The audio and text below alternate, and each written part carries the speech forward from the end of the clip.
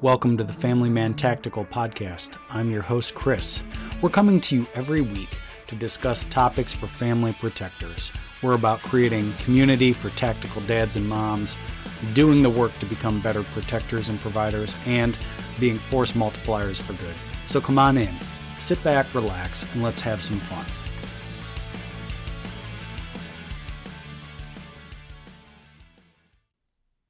All right, back at it this week for a new topic. Crap hits the fan, preparedness made simple. SHTF, preparedness made simple. So yeah, we're going to talk a little bit about this.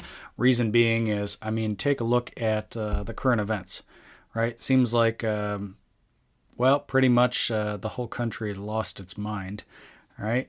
We've got lack of border security, reckless spending in government, economic instability on the horizon. There's all sorts of supply chain issues, huge polarization between political parties and even within some political parties. Our current administration's made some blunders overseas. There's a general atmosphere of instability, fear, distrust, the whole nine yards. So it's not that we've never seen any one of those things before, right? It's just that everything combined together, for folks that were kind of saying, I should probably get my preparedness things in order. I should probably get myself in gear. Or I've done this before. I do have preparedness milestones that I've hit. I should probably go back and recheck those. All of these current events are making people sit there and go, I should probably go back and either get started or just go check my where I'm at, right? Do some maintenance. So we're going to talk a little bit about that today. And again, that's why I'm talking about this, is because I see all these things happening and I go, you know what, I better go check this or I better go check that. Not because I'm in a place of fear or anything like that, but it's the same thing with self-defense. I feel more confident because I train self-defense. I feel better about my role as protector and provider when I have my preparedness levels taken into account. Now, some of the best advice I've ever heard was, prepare like the world's going to end tomorrow and live your life like it's going to keep on going on forever. Puppy dog tails and roses and sunshine, right? Because you just can't live in end of the world in your head all the time. That's just not healthy, but you can't go on and not prepare for the event of a car crash. You put your seatbelt on for good reason, right? So that's what we're going to talk about. Again, I want to go back to these current events here. Should all these items shake you and get you, worried and being anxious? I know in the past it used to kind of rile me up quite a bit. Now I've had some situations in my life that, make me look at this stuff and go, yawn. All right, not that I want that, not that I underestimate, a collapse or really hard times in our country, but, I've spent so much time in my life worrying about things that I couldn't control. Man, I can never get that time back.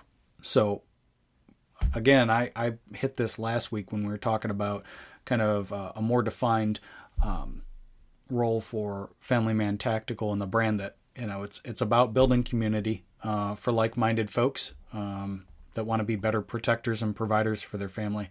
Actually getting out there and doing the work to make that happen. And then going forth and being force multipliers, helping those around you that see the need to prepare or want to be better self-defense minded folks or better protectors, right? And here's where it goes down to doing the work, right? Each one of us has got to do the work, put in the time to be better prepared. Because, it'd be very easy. Let's say I wrote you a check for $50,000 and I said, here, friend, go ahead and get prepared, for the end of the world as we know it, right? And, you could take that and go maybe buy a bunker. I'm not saying that a bunker is a good thing, but let's say, you went and bought a $10,000 bunker that you had, buried, and they do have those for $10,000. right? And so they have that. You go out and buy all the firearms you think you need, all the food you think you need, and blah, blah, blah, down the line and stuff like that. But the reality is it doesn't have the same flavor as if you were to go and put in the work to not just buy those things, but improvise, find out, where you can save money, what you can do in that regard. So everything we're focused here on is not just throwing money at the problem. It's actually finding out ways to save money, build things, save things, just not cut corners, but make the most out of what we already have, right? And so anyway, let's jump into this. The first thing that comes to mind is, again, the way I was brought up learning about self-defense and preparedness, austere environments, survival. It was always like, okay, what's the task, conditions, and standards? And for you former or current military folks out there, obviously that's, not a surprising 3 words there: task, conditions, standards. But that's how I was taught to think about things. Okay, what do I need to do? To what degree, et cetera, and down the line. So part of knowing that is, okay, what is the condition? What crap hits the fan scenario should I be preparing for? And that's really tough. And I think this is what gets people stopped before they ever get started is, oh my gosh, look at all these current events. Anything could, quote unquote, set things off and create the end of the world scenario. Well, probably not. It's probably going to be a combination of things if and when it ever gets to that point. Now, that's the hard part. And this is where I kind of sidestep this issue so that I don't get derailed and those that I'm talking to or helping out don't get derailed either. Any myriad of things could cause a collapse or a destabilization or an interruption of emergency services or anything like that. I mean, let's be honest. The fear of a virus in 2020 made people so concerned about their rear end cleanliness that they went out and just grabbed all the toilet paper they could find and hoarded it. Like there wasn't more important things to worry about as you're getting into a collapse. I know it's not a fun topic, but just so we're all on the same page here, there are other ways other than toilet paper to clean your rear end in a crap hits the fan scenario.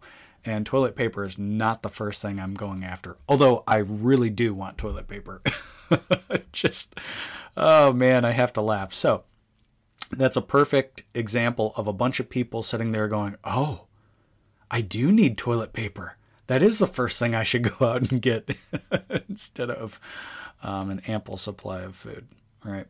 So, okay. So what are we preparing for? Well, this is the biggest thing. Instead of trying to figure out what is the cause and therefore extrapolating what problems you're going to be facing, assume that any breakdown, at least I do, and I was taught to, assume that any breakdown in society that would be supply chain issues, any interruption of emergency services, etc., is going to cause eventually, and I say eventually, within a short period of time, a lot of the same problems. Now, I know there's folks out there that are preparing for a foreign invasion and all that kind of stuff. Look, I don't even want to go there, okay? I like dealing with, and I go back to what I was taught, because I had some really cool trainers and experiences, and one of the things I learned was, you always want to look at what is the most likely course of action for the bad thing that's going to happen potentially to you, and what is the most dangerous thing. Now, sometimes the most likely and the most dangerous line up, right? But sometimes what you think is the most dangerous scenario isn't, and what you didn't think was the most dangerous scenario is. So I try to keep an open mind. Okay, so let's get back to it before I get down that rabbit trail. Okay, 4 things that I think will help folks streamline and prepare for most SHTF scenarios, right? Okay, the 4 things, and you can categorize these, everything umbrellas is under these umbrellas from there. and I'll show you. Okay, the first thing being 911. In an emergency, whether you need police, fire, or an ambulance, you call 911. Now, in a complete collapse, right, of whatever, economic collapse, and then the police, fire, and EMT, nobody can pay their salary, and they're gone, right? They don't exist, or whatever, a breakdown in rule of law, whatever it is, okay? Not important.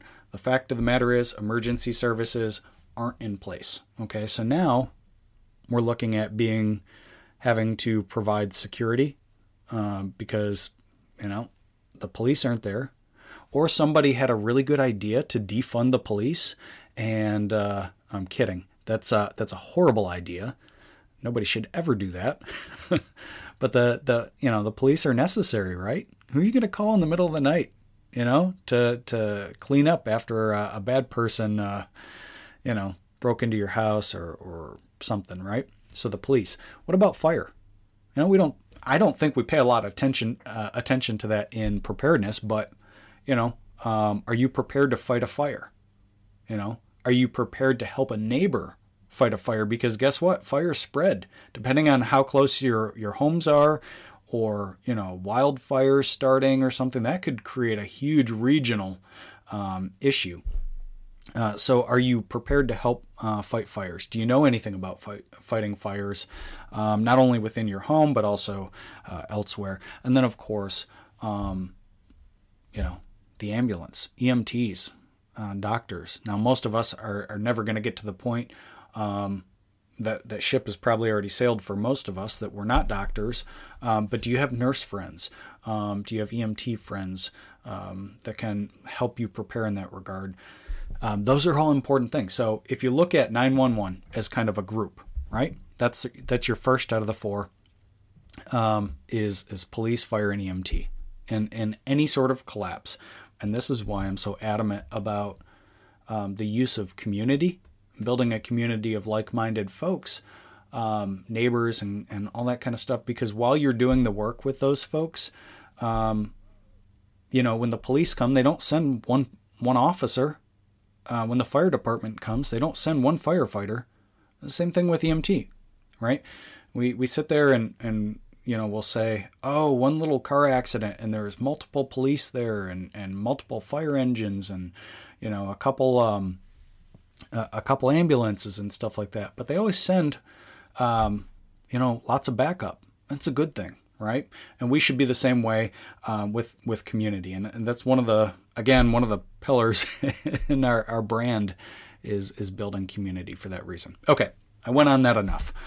So focusing on solutions for police, fire, and EMT in very short, easy ways, and then maybe protracted ways. Okay, so that'll get your mind thinking. It does with me.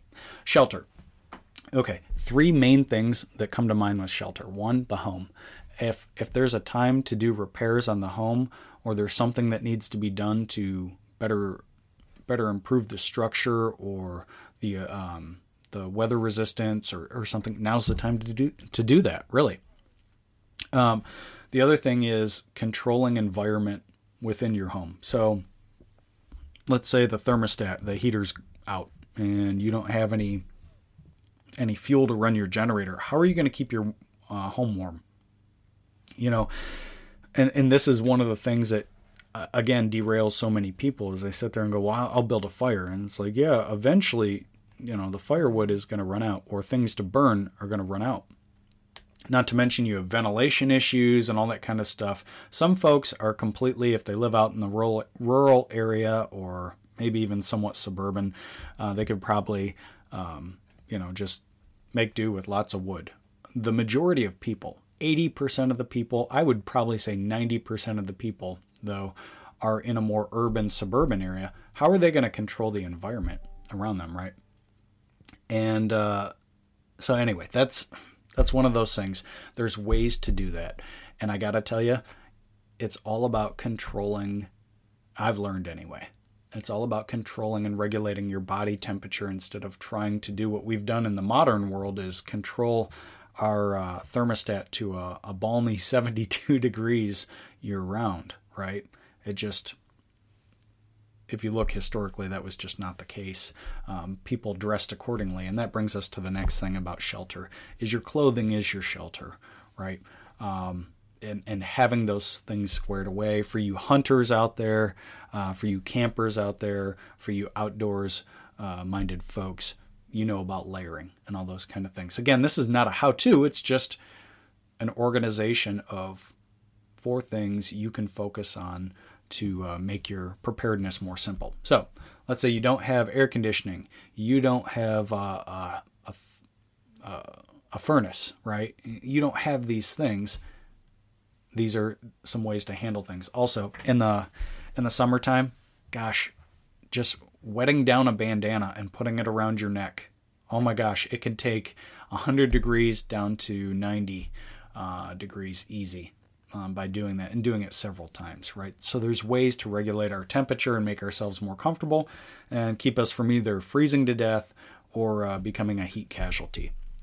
Next thing is, very few people talk about this in preparedness. It's always about guns and survival tools, right? Cool paracord and different camping tools and guns, right? What about waste and hygiene? So this is a big key. When everybody was stocking up on toilet paper last year, I was surprised there wasn't a run on bar soap. I thought that was funny. Everybody wanted Lysol to fight the virus, but where was the bar soap?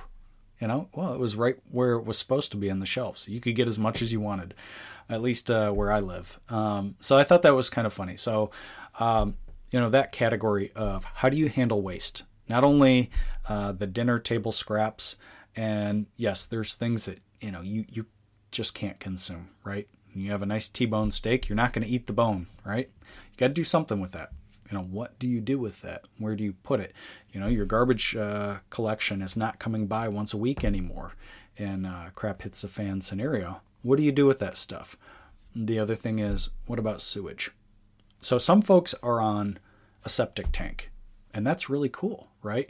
Another reminder, though, I think, is that if you haven't had your septic tank serviced in a while and it's getting due, now's the time to do that kind of stuff. It's one of those things. The folks that are on, city water or city sewage, I love the pat answer of, well, you got to move out of the cities. You got to move to the rural areas. Guess what? For some folks, it's just not going to happen. And that is not an excuse not to prepare for hard times. Historically, STHF situations, folks did not run out to the hills. They improvised in the cities, and that'll probably be what happens again if something like that happens. So, how do you handle sewage? Well, there's ways to do that without giving everybody cholera, right? And again, it goes back to the community thing. If your neighbor is handling their sewage in an inappropriate way, that's going to get everybody sick. It doesn't matter if you're doing all the best practices handling your sewage, right? So again, these are solutions or problems that come up that the solutions need to be made for, and not everything's the same. If you live in an apartment building, how you handle sewage with your folks is different than how folks would handle it maybe in a suburban environment, and maybe folks that live in a rural environment.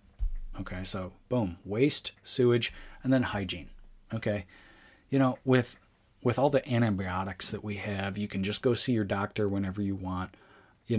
I've noticed that there's a lot of, you see folks do some really dirty things that won't last longer than a couple weeks in a SHTF situation, just because of disease. So simple hand washing, how these things are handled, not biting your fingernails, all this kind of stuff, keeping your body clean, keeping your clothes clean, all that kind of stuff. So there's those 3 things: is normal waste, sewage, and hygiene. Solutions need to be in place there. Then, of course, down to the mainstay, food, water, and general health and wellness, right? So water obviously is definitely important. having 3 days of water in the house is important. Being able to tap into the residual water that's in your pipes after water pressure goes, being able to take water from your water heater, filling up bathtubs. Those are great, but those only last so long. And hopefully in a SHTF situation, you've got significant rainfall in your area of the country, right? But even so, you've got to have a way to clean that water, not only for bacteria and viruses, but also chemicals. If you have roof water, right, rain runoff from your roof, and it's going into a downspout and into a bucket, you're still picking up chemicals that you're going to want to clean out, right? So those are things that solutions I've put in place with my family, and got to be prepared for is bacteria, viruses, and chemicals, right? And heavy metals, right? I think there's some really good you can go out and get today that remove filters that remove heavy metals from your drinking water. So something to think about there. And then food. So I thought this was interesting too. Even after 2020, everything that happened there, the average house doesn't have any more than 3 days food, perishable and non-perishable. 3 days food. And it's also interesting to me, and I suffered from this before, at first when I started getting into preparedness, I didn't actually have my calorie counts down. I didn't count how many calories, because it's a pain, really. It can be. How many calories you consume in a day, right? And match that against what you think is a full meal, and really is not, So how much an adult takes on as far as calories in a day, how much a teenager does. Now, think about when you've been doing a major project in your yard, on your land, anything like that, and your calorie intake goes up from there. So it's not uncommon for you to burn an extra 1,000 calories, or need that much if you're doing some really hard labor. And again, if you're performing your own police, fire, and EMT, you're working on your shelter, you're performing all the duties of waste and waste management and hygiene and all that kind of stuff, and you've got to do all this, you can't run out to Taco Bell anymore. You've got to do a bunch of food prep and water purification. You're burning a lot of calories, right? So, clean drinking water, good food, and then, of course, general health and wellness through nutrition, right? So your food should be nutritious too, but what about supplements? What about plenty of vitamin D, getting sunshine? That's why I say just general health and wellness, those things in place, which kind of leaves you down the line to your medicine cabinet, right? Now, how I categorize that is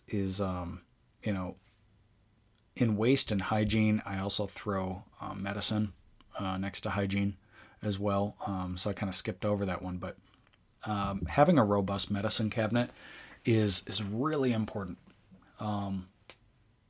It gets a fair amount of attention in the preparedness community, but truly, with a bad cold or the flu, you can burn through a lot of cold and flu medicine really quickly.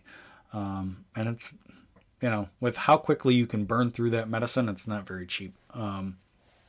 So definitely supplements to kind of combat anything that you might pick up, sniffles, cold and flu-wise, etc. So there you have it. That's 4 things I would head somebody off in, and they said, Chris, I don't know about preparedness, or I don't know where to start. I would say, okay, focus on these 4 categories and simple solutions for each one of these. Well, how do you be your own police officer? Well, that's kind of hard. They get a lot of training, and that's their career. You're not going to be a police officer in one day, nor are you going to be a firefighter or EMT. There's a lot of work to be done. However, how do you eat an elephant? One bite at a time. You know what? Get some self-defense training. Let's say you're not really keen on firearms. Okay, that's fine. You better get good at Brazilian Jiu-Jitsu and Thai boxing and all this kind of stuff. And then work your way into responsible firearm ownership. How to handle fires. I mean, get some fire extinguishers in the home. If you don't have fire extinguishers in each level of the home and everybody knows where it's at, that's got to be done today. That can happen without a collapse, right? And then learning first aid, CPR and first aid.